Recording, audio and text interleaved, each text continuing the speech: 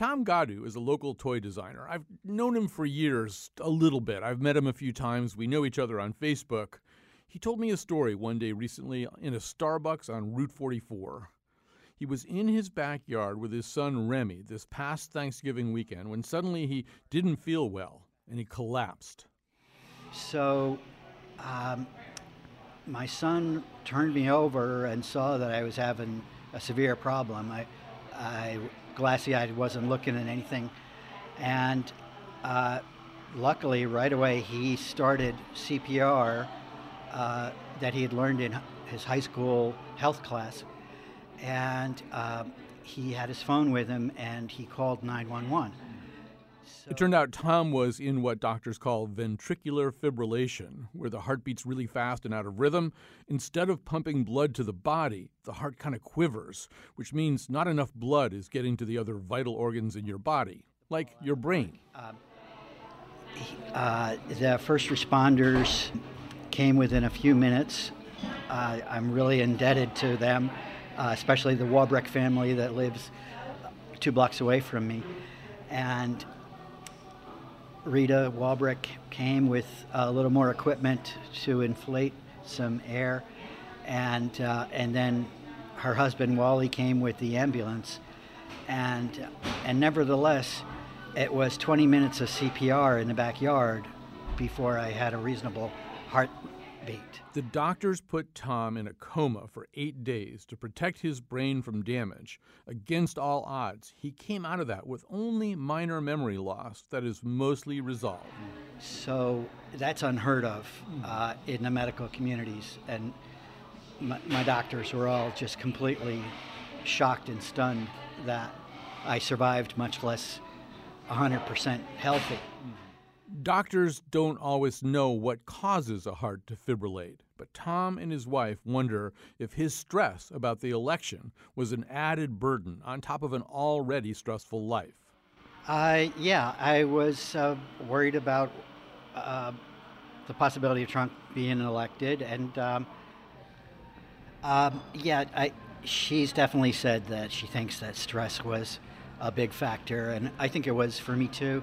And I think I just kind of operate over the top of it. When you have a family and you have you're self-employed in your job, and you gotta keep going and work for your clients and find new business all the time. And also as a designer and inventor, I'm also looking, how can I invent my way out of this? So it is demanding and stressful and arrhythmic, as I found out. Yeah. One of the things Tom didn't remember was who won the election. Yeah. My wife told me that Trump won, I guess it was about 10 days after the accident. And I was just completely flabbergasted. I couldn't believe it. I had wiped out my memory really of about 3 or 4 months previous to the accident. And so there were a couple of people in the room and they thought it was pretty comical. But it was a stunner. Tom is still bothered by the results of the election and how it's going to affect his life. But none of that seems quite so important anymore. I definitely see the bigger picture in that regard. Yeah. I had this 8 or 10 weeks that I saw as an opportunity to reinvent myself. And I reinvented myself basically the same, but it was an opportunity. Today, he's happy for his relationships. And it's also been really wonderful to have the support of the community that had been amazing in supporting my wife. And it was a very stressful time for my wife and kids. How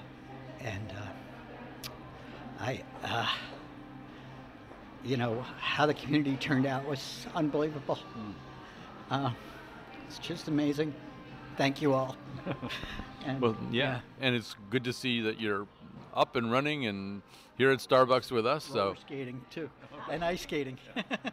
Tom Gadu, thank you so much for visiting with us about this today. Thank you.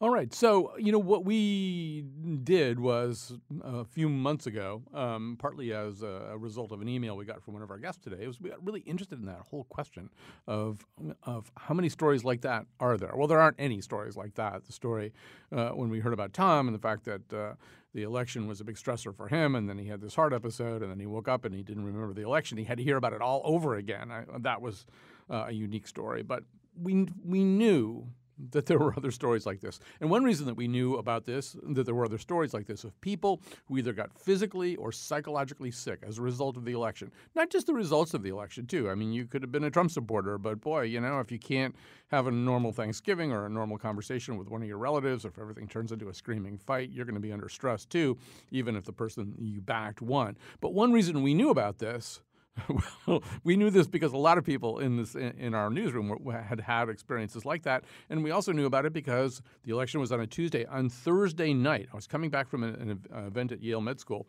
and I got unbelievably sick. And it was some kind of opportunistic virus. My temperature cranked up to about 104, and I couldn't get better. It just took a really, really long time. I missed more than a week of shows. That has never happened to me in my life, and missed all kinds of other important commitments, and I just couldn't quite turn myself around. And so, first of all, before I go any further, though, let me introduce the guests here. One of the people who did trigger our interest in this was Blair Johnson, distinguished professor in the Department of Psychological Sciences at the Institute for Collaboration on Health Intervention and Policy at UConn, and a senior editor with the scientific journal Social Science and Medicine. He's also an associate editor with the Journalism Psychological Bulletin. Also with us is Becky Akubchuk. She is a researcher at UConn and works with Blair Johnson. She has her PhD in physiology and neurobiology, is an adjunct professor in the psychology department at UConn and Connecticut College, and also a yoga and fitness instructor. Also with us is Dr. Michael Gray, primary care physician and chair of the Department of Medicine at St. Francis Hospital and Medical Center. So I'm going to begin with you, Dr. Michael Gray, because in some ways I just sort of said something that's not very scientific. Like, I know this to be true. We don't really know exactly what stress does. I mean, we know there's a mind-body connection, but I mean, beyond that, it's pretty hard to say, well, yes, you get sick because you were under a lot of stress because of X, Y, and Z. No, I think actually there's a lot of science, and Blair will probably talk about it, but between the body's immune system, which is the thing that fights off insults of various types, and stress. So the one I like to talk about, a lot of people have familiarity with, is a couple that's been married 65 years, and one of those members of the marriage passes. And then if you look at the rates of mortality in the following 6 months, it's considerably higher than it was prior to that. Then it starts to come down. So there is this period of increased vulnerability, I guess you would say, following a substantial life stress. And it's not unique to marriages and deaths. It could be any number of events. I don't know, Blair, if that's absolutely on target. Right. These are acute episodes happening, and they stress you, and stress does, among other things, lowers immune function. And so with lowered immune function, your body has less chance to fight off anything that you happen to encounter then. So it's opportunistic. So that evening you came back from Yale, Colin, you ran into a bad pathogen when you were weak. And logically, it did knock you out. And then your immune system is still down and fighting this nasty pathogen. And so it takes you a while to come back from that. So, Becky, there's even a little meme-ish kind of thing out there. It's hashtag Trump10, and that's a reference to people putting on weight as a result of the election. Because one of the things we do when we're under this stress, whatever, I might even push at some point for a definition of stress. I don't know if it has one. But whatever it is, almost everything that we sort of instinctively do is going to make it worse, right? We stress eat, we stress drink. Our body's going to go into this kind of overdrive where rather than seizing upon some quieting response, we basically are unintentionally ratcheting up everything that's wrong with us. Absolutely, yeah. There's a great acronym that I like to use for that called HALT, which is when you're hungry, angry, lonely, or tired, that's when we tend to be weakest in terms of our willpower and for keeping up with our healthy behaviors. That's when we're more susceptible to falling back in addictions and things like that. So absolutely. And just in terms of, to jump back to what you were saying about the immune system, just some neat animal studies even add to that show that it's difficult for the body to recover from a wound after the body's been stressed, and even studies that look at people responding to vaccines if they're taking care of, if they're caregivers of an Alzheimer's patient, for example, they're also going to have a less reaction to that vaccine as well. So there's a lot of studies that do show that the immune system is significantly weakened from stress. All right, so this is an unusual thing because, in fact, the things that we ordinarily would know about would be some of the things that Michael and Blair were talking about. Your spouse dies, you get divorced, you lose your job, moving. We're constantly informed just this sort of act of moving from one domicile to another is one of the highest stressors. We don't really talk so much about sort of electoral cycles, new presidents. They're just not anywhere on that list typically. Although we know some people really are experiencing that kind of stress. One of those people is Jon Stewart. I, Donald J. Trump, do declare by executive order that I, Donald J. Trump, am exhausting. It has been 11 days, Stephen. 11 days. 11! The presidency is supposed to age the president, not the public. So, Michael, when you first started practicing medicine, people had stress. They had stress from some of the things that I was talking about before. There were other sources of stress. But there were also maybe a set of habits that allowed you to get away from stress. Your patients now, and your immediate family members, for that matter, are on social media. They're watching 24-hour cable news. In a way, once again, some of the stressors or the subsidiary kind of tunnels that bring stress to us are sort of bigger and faster and more ubiquitous. I think there's no question that technology has changed the atmospherics of our life in such a huge way. And I think you'll see this in some of the comments we might talk about later, taking control of your life, even in small ways, is an excellent way to address things like stress. So it's like that old joke where, you go to the doctor and you say, whenever I do this, my knee hurts, and what should I do, doctor? And the doctor says, well, don't do that. So unplugging from your phones or your TV, if that is a source particularly of excessive reaction to the political situation. These are common sense things that people really need to think about doing.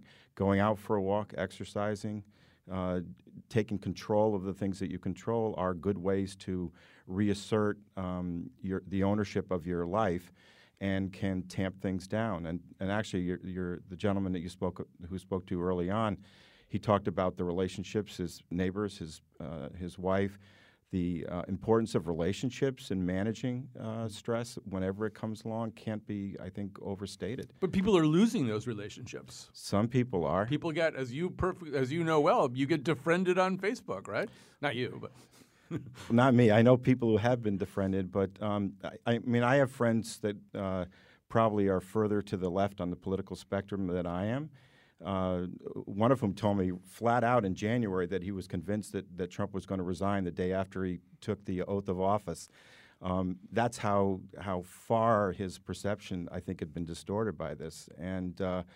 But the fact is we have a relationship that goes back, 30, 40, 50 years that survived other stresses along the way. Although I will say one thing. There was a friend I was trying to get in touch with for the last couple of weeks who's much further along to the left on the spectrum. And when he didn't respond to my text, I wonder if he was just mad at me. Mm-hmm. So I finally actually called him. As soon as I heard his voice, I knew there was nothing wrong. But I was telling my wife, Barbara, that never would have occurred to me in a prior, like a year ago or 2 years ago. It never would have occurred to me if I didn't hear from Dave that he was somehow upset with me. But that sort of that mindset sort of percolates in there. So I think it is pervasive, and I think it's a sad commentary on the state of affairs.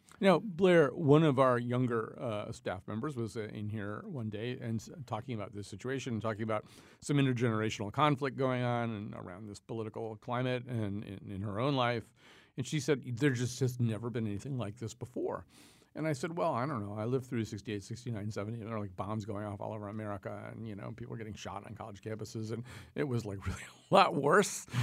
I mean, at least objectively, it was a lot worse. It seemed a lot worse. And my parents lived through the Depression and the war, the Great War, and obviously things have been worse. But I think for people who are younger, there's a way that they're experiencing it. That was, we had some people in here from the what was called the Women's Land Army, who these are the people who actually sort of got the crops out during World War II, and they were sort of saying, yeah, we knew it was World War II, and we had relatives who were here and relatives who were there, but it wasn't kind of pounding on our heads all the time, even though it was World War II.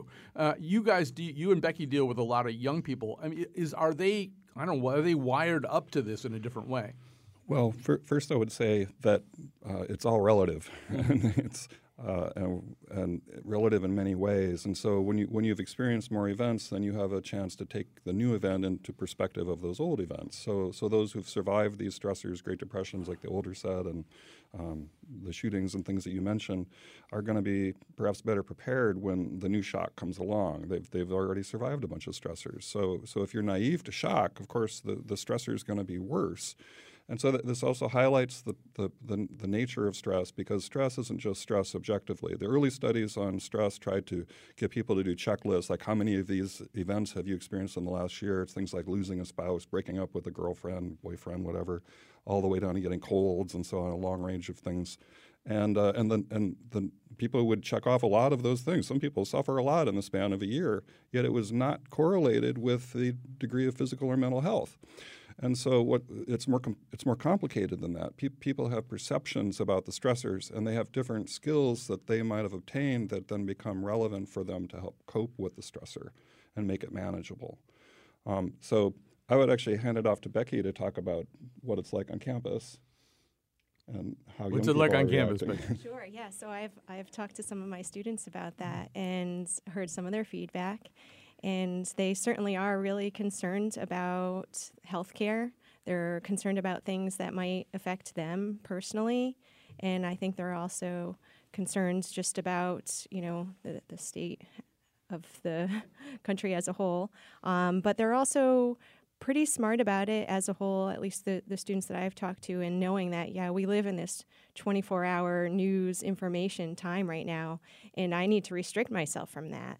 So they are pretty good about setting limits for themselves, knowing that if they do check in and get these immediate alerts on their phone, that they feel like it's just going to be overwhelming and just too much. Okay, well, let's hear what stress sounds like to somebody else. We set up a voicemail line. We asked people to leave messages if they had a story about ways in which they could feel the stress of this election and the results of this election, in some cases, in their bodies and in their minds. Here's one of the stories we got. Until President Trump got the GOP nomination, I was a happy, contented retiree, enjoying my husband's and my retirement.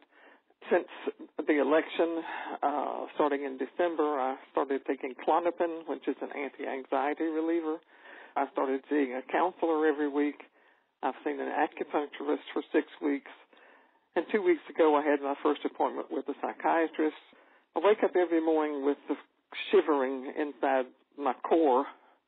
A good bit of the time, I feel as if I'm going to faint. I have no appetite. I have lost 18 pounds since Christmas. My energy level is the lowest it has been. I have to force myself to get up and do anything. But my counselor said I really must do that. Every day I must do something. So, that's kind of an alarming story. It's Dr. Michael Gray. It's sort of both somatic in nature and psychological in nature. That weight loss is not unusual. Lena Dunham has talked a couple of times about the fact that she just stopped eating and lost a ton of weight as well. That can be sort of good news, except you never want to lose weight in an uncontrolled fashion like that. So now you've got, I'm not asking you to diagnose this person on the air, but we're hearing stories they sound like almost feedback loops, like, right, whatever the stress you're feeling, it manifests itself in one way and it kind of doubles down and keeps pulling you lower. Well, I think, obviously, I think this person's experience is her experience, but one of the things that I do, being a physician, is I like to look up, what do the facts show, what's the research show, what do we really know? And what I've been, as I sifted through a lot of information preparing for the session today, there are a couple things that stood out for me. One is, I think there was an uptick in people who are experiencing stress, and it was coming out in different ways, whether it was anxiety, depression, insomnia, eating too much. But most of those, even looking at the American Psychological Association, most of those patients are people who had the experience and sort of moved back towards their norm. So, and I think that resiliency is something we undervalue and sometimes impress upon people, that things will get better. And the other thing is, I think that there are people who are predisposed. They may have already, I have an anecdote of a colleague of mine, not my own patient, but someone who had a history of trauma and anxiety, who had a severe exacerbation to the point of delusions right after the election, actually a Trump supporter, so we felt like everybody was keeping tabs on him. This was someone whose sort of pre-existing state, if you will, was like gasoline poured on a fire. The other thing that I found an interesting study that came out of Harvard Medical School. Interestingly enough, it's not a bastion of conservatism, but they did a meta-study looking at, I think, about 15,000 primary care physicians, and I'm going to get this right, about 15 million office visits in the 3 months prior to the election and 3 months after the election. And they looked at diagnoses like anxiety, depression, insomnia. Stress-related diagnoses are things that are often surrogates for stress. And they took it one step further. They compared highly red counties versus highly blue counties just to see, okay, what happened. And it turns out there wasn't a whole lot of difference looking at that macro level. So I'm not discounting individual stories. I think narratives are important and they're powerful. But when you take another step back, I think you also see a little bit of reassurance out there that there aren't a lot of people who are going to primary care doctors and decompensating. We haven't really seen it. I polled all of my primary care doctors in the medical group at St. Francis and only got one story, which I mentioned, kind of the little bit of a blip. So I think that's sort of reassuring. And the other part I found reassuring was the suggestions that people made consistently were the ones we talked about earlier in the show, which is unplug, stop exposing yourself. If something is a trigger, don't expose yourself to that. Get out, take a walk, call up a friend, go to church, do something that involves a social interaction. And there was a consistency of recommendations that I think was also reassuring, and it's the kind of thing that I would talk about with my patients. Yeah, we're going to get a little bit more in the weeds about some of those coping mechanisms towards the end of the show. But so, Blair, even within the last week or so, this one's from the American Psychological Association. Here's the first graph on the report of it. Facing one of the most adversarial contests in recent history and daily coverage of the presidential election that dominates every form of mass media, 52% of American adults report that the 2016 election is a very or somewhat significant source of stress. We keep using this word stress, and I'm realizing I'm not really sure whether I know what it means or whether it always means the same thing or whether it's just a matter of self-reporting. If I say that I feel stressed, that's how we know I feel stressed. Tell me a little bit more about how you use that word and understand it. Well, as I implied in my previous comments, there are objective stressors, and then there are stressors from inside your head, the way you view them. And so you could go anywhere from exposure to environmental toxins, radiation, and poisons that might be out there to, for that matter, UV rays from the sun as a stressor in a physical sense. And they would kill you if you're exposed to them long enough. And most of us just act in ways that keep us protected enough so that they don't do that. Of course, skin cancers is an exception, and people who aren't careful are going to suffer the consequences in the long run. They're not viewing that as enough of a stressor. There's just an example. I'll keep going with that, even though it's not political. So they perceive it, probably a lot of young people like this, view tanning as cool and something to do, and the more they do it, the more they're putting themselves at risk because UV exposure is cumulative. And so they're asking for trouble. It's what I call denial. So it's actually a stressor, but in this case, they're denying that it matters in any kind of long-term way. And actually the opposite. They're valuing it in the short run to make them look better, what they think will make them look better. So it's kind of this is an example of negative social networking because they're trying to look cool to the other peer group, the rest of the peer group. I'm not sure if that fully answers your question. I mean, a stressor could be almost anything to anyone. It just depends whether it's aversive to that person. So now we're back to the perceptual side of it. And so things that are noxious to a person, things that upset a person, political events that go the wrong way, maybe even sometimes political events that go the way a voter wants it to could be stressful because now they've got to deal with the reality of their candidate in that office and thinking about all the things that they did not think about before the election are going to be part of the equation too. So it's easy to understand why you wouldn't necessarily see ideological differences in reactions to the election because there's so many wrinkles to it. There's so many ways to get anxious about it, and it's highly individual. And then it's also, like we've already been implying in this discussion, buffered by the social networks where you are. And I think on your program, Colin, you've had people talking about ideology politics, identity politics. And with social media, it's ever easier just to hang out with the people who think exactly like you without exposing yourself to the people who think differently. And that's so that cushions you. That's a buffer for you if you're in that group. It's a way of getting solidarity. But the risk is that you're missing part of reality that might be important. All right, we're going to grab a quick break here. I just want to say, too, if we're live here in the afternoon from 1 to 2, so if you're listening and this is resonating with you and you have something you want to say, particularly about how the election affected you, either physically or mentally, we'd love to hear from you. We're not going to diagnose you or anything like that, and Dr. Gray is not going to prescribe anything for you. I already tried to get something for myself, and he said no. So we'd love to hear from you. You can tweet at us at WNPR Colin, or you can call us at 860-275-7266. We'll take a break. When we come back, the first thing you'll hear are some more of those voices of stress.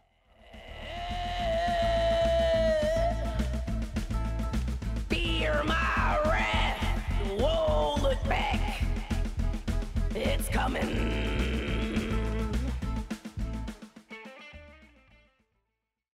I feel like I'm getting pelted every single day with rocks because it just keeps coming and coming. It's relentless. I'm disappointed in people that thought that Trump would be a good president. What they expected of him, I have no idea. I was very, very, very upset. I had to call my son and talk to him, and he talked me down. And, of course, now he has a different idea. He's pretty stressed himself about this. All right. There's some more voices from our voicemail project talking about how it felt after the election. We're talking today about people who feel as though they got physically ill or psychologically ill or had some real steep increase in personal stress as a result of not just the election results, but the election season, the unusually heated climate of that season. Joining me in studio are Blair Johnson, Distinguished Professor in the Department of Psychological Sciences at the Institute for Collaboration on Health Intervention and Policy at UConn, and a senior editor with the scientific journal Social Science and Medicine, also associate editor with the journal Psychological Bulletin. Rebecca I'm going to get this right one time. Rebecca see, I've got a mental block about it. Akubchuk. It's not that hard a name to say, but I've got a mental block. Works with Blair Johnson as a researcher at UConn.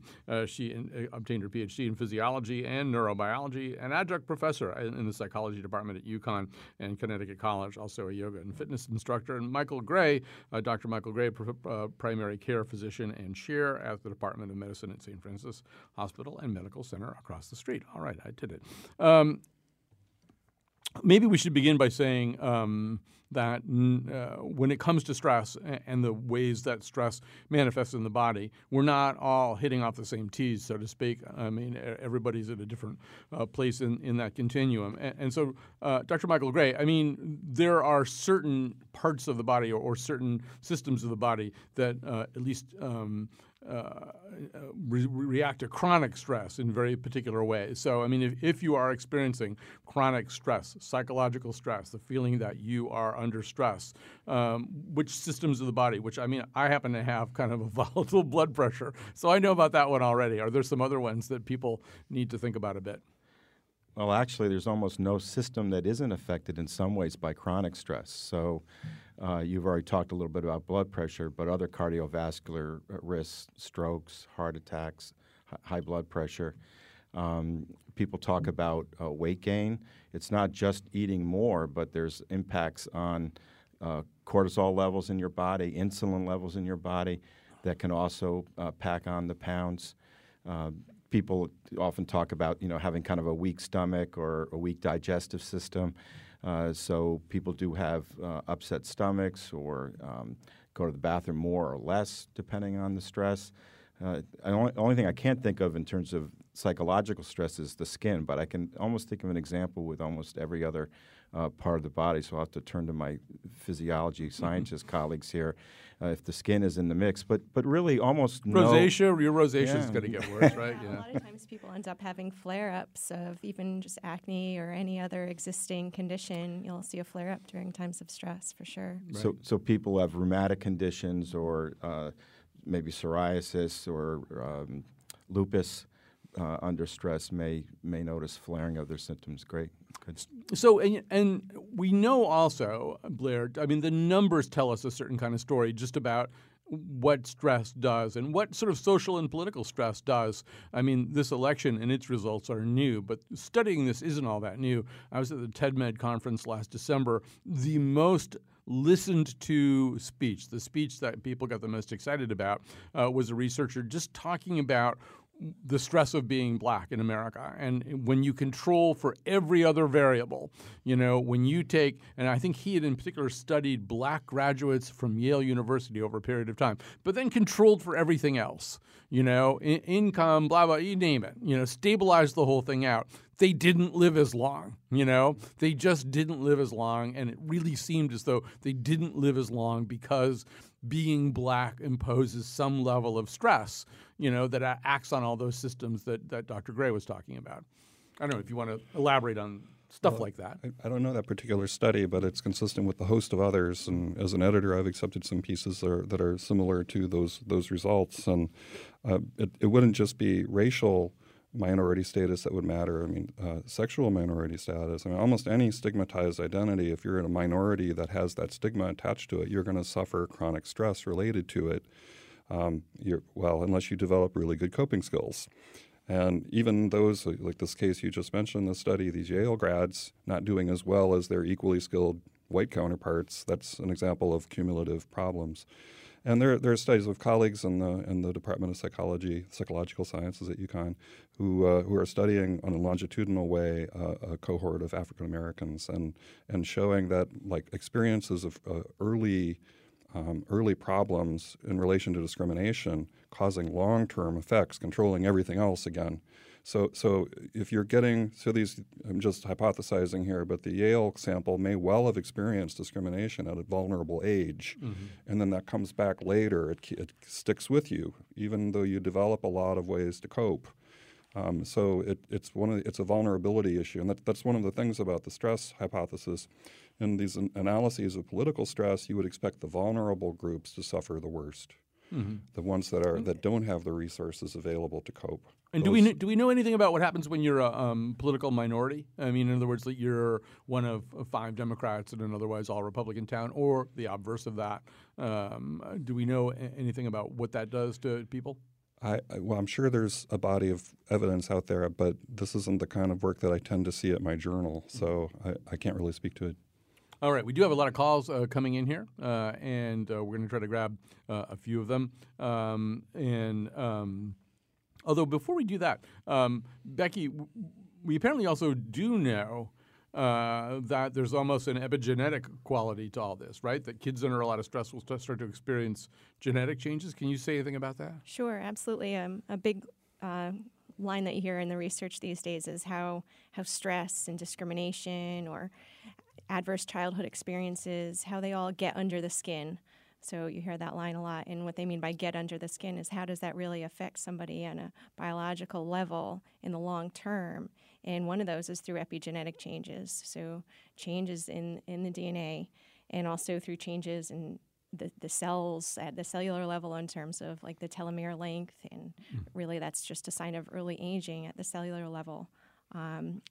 Besides all of the other changes to the systems that we mentioned before. All right, so don't watch cable news at night. That's what I'm telling you right now. All right, here's Karen. She's calling from somewhere on the road. Hi, Karen. You're on the air.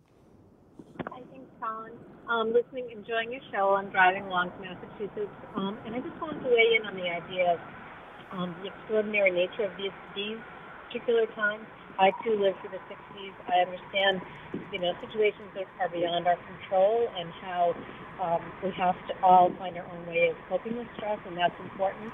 But there is something different in the air right now in terms of the level of leadership and toxicity that's coming from leaders. All right. Those of us who work with children and elderly people understand people need to be taken care of, not to be rejected at the borders and rejected in school and bullied on the playground. All right, Karen, your connection's a little muddy. I'm having a little trouble hearing you, and if I'm having trouble with headphones in a studio, I'm guessing the listeners can't hear you all that well. Although I think one thing that she's saying and I don't know which panelist even asked this about, but if I understood correctly what she was saying, maybe one of the reasons that this particular cycle has been so stressful for people is that they look to leaders to say, I'm going to take care of you. You're going to be taken care of. Things are going to be okay.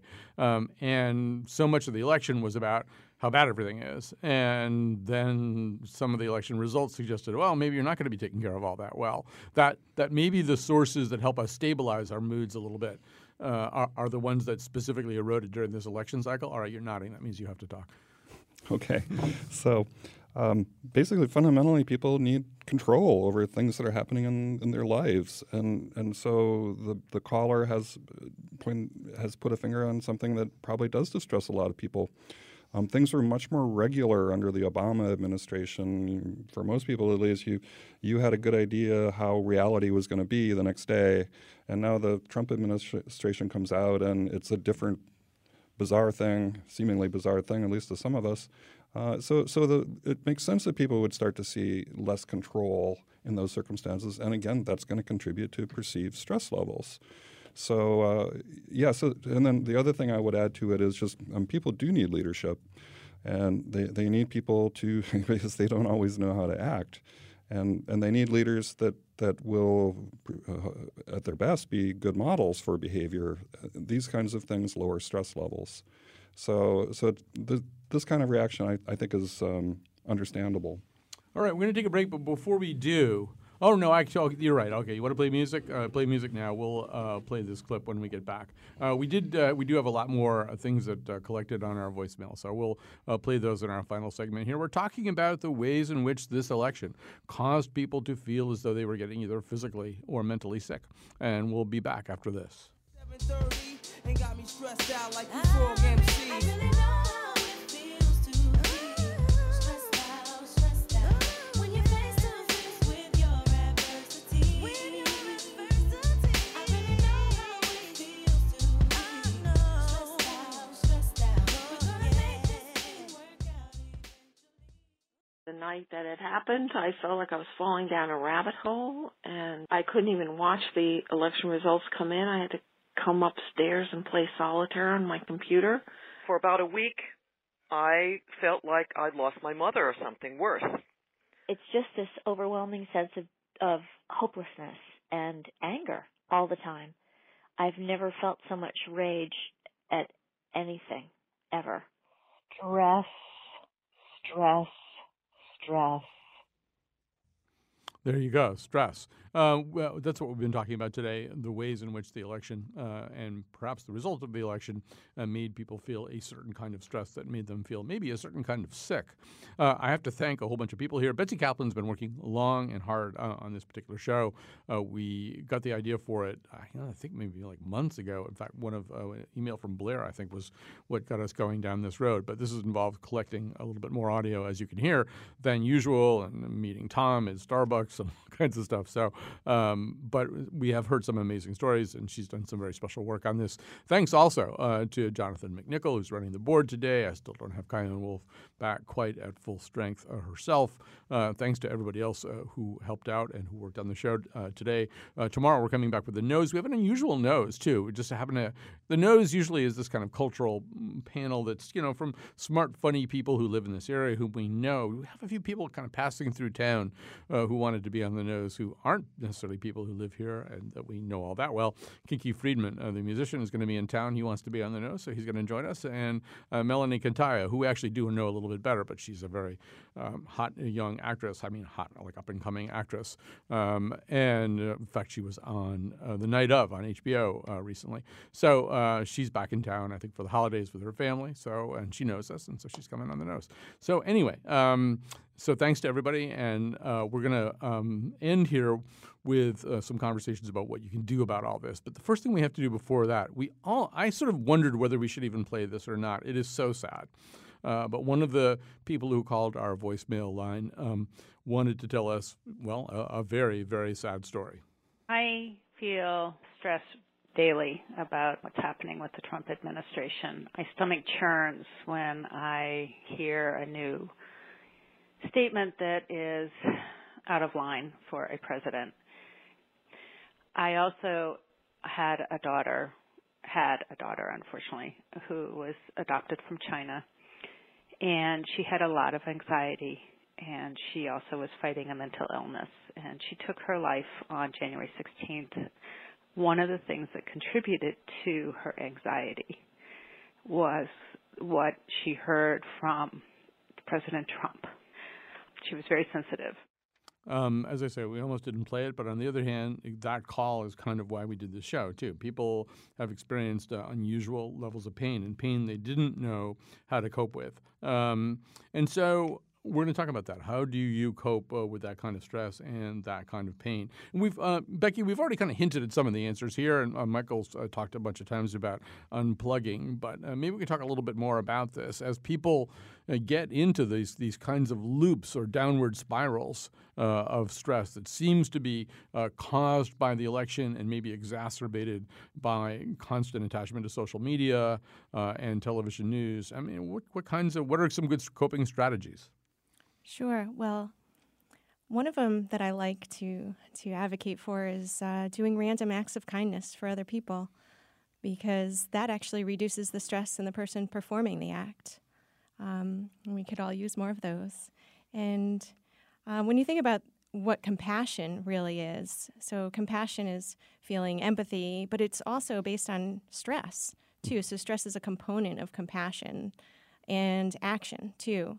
So putting that together, stress, empathy, and action, we're moved to feel compassion. So really finding people to connect with and feeling part of a larger group than yourself that is really in support of a cause and using that stress for good. And I think it also highlights just the importance of really picking up some good long-term habits. Of course, I'm going to propose yoga and meditation for that, because that's an important thing for me personally. But whatever it is for you, but I tell my yoga students all the time that if we're doing a difficult, challenging yoga pose, I'll tell them we're practicing staying calm in a stressful situation, and really building up that resistance in this nice, safe environment here on your mat, and learning how to work with your breath. And learning how the breath is really like this key into the internal mechanisms of your body, and learning how to use that over time and really practicing that. Yeah, not too stressful, though. I'm hearing a little Anna Forrest come into that. You're making me nervous.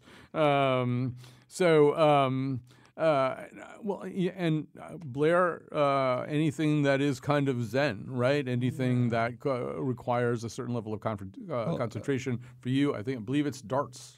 Yeah, I like to throw darts, and it's a wonderful mindfulness activity, and that's in the category of yoga meditation kind of thing too. I mean, things that distract you. I mean, the thing about stress is that and especially we're talking about a chronic stressor here, it's just always out there. It's always happening. So if you're always obsessed about it, then it's like raging anxiety, and it's got nowhere to go. So these things, like Becky was just listening, give the anxiety a place to go. And the other part is just breaking the loop in your head of the constant obsessive thoughts about the election. So now when you try the mindfulness task, I use it as a journal editor because I have some long, dreary days where I end up with the details of previous manuscripts in my head while I'm trying to process a new one. A mindfulness task like throwing darts is enough to break that up. Just 3 good throws, and I can go back and my mind is clear again. And you can make anything into a mindfulness activity. I mean, having a cup of tea, or I don't know, clipping your nails, or taking a mini vacation. Taking a mini vacation. Really, go to or a maxi vacation. Go to a Yard Goats game. So. Michael, one way in which medicine has changed during the era in which you've practiced it is that these days if I go over to St. Francis Hospital or any major hospital, I can walk, in this case in St. Francis, sort of towards the back of the building, and there's an alternative medicine center where I can be introduced to some of the stuff that Becky's talking about, right? That didn't exist probably when you were a young intern or resident. And it's probably worth talking about because the things that we're talking about right now, they're not just one system, right? They're this orchestra of neurochemicals, desirable neurochemicals and undesirable neurochemicals, and as you were saying before, tied into virtually every possible physical system. In a way, there's not going to be one magic bullet that knocks the whole thing out. I agree with that. I think that when I trained, most of that would have been considered outside the realm of traditional medicine. But one nice thing about medicine is that it's constantly looking at new research and new ways of looking at things. And as the data has collected, healthcare institutions have adapted. I'd like to believe it's not really sort of fad-driven, but driven by the fact that there's real science out there that supports that. And actually, there's a whole literature around spirituality and people who are very religious and use prayer to do the same kind of mindfulness that people are talking about. There are lots of ways to take back some ownership of it. And I was going to push back a little bit on the notion of kind of being taken care of, because I think really it can be a thin line from being taken care of, and so you don't have anything that you can do, and starting to think like you're a victim. If it's your genetics, or it's your parents, or it's the school, or it's the president. But that is usually counterproductive thinking in the long term.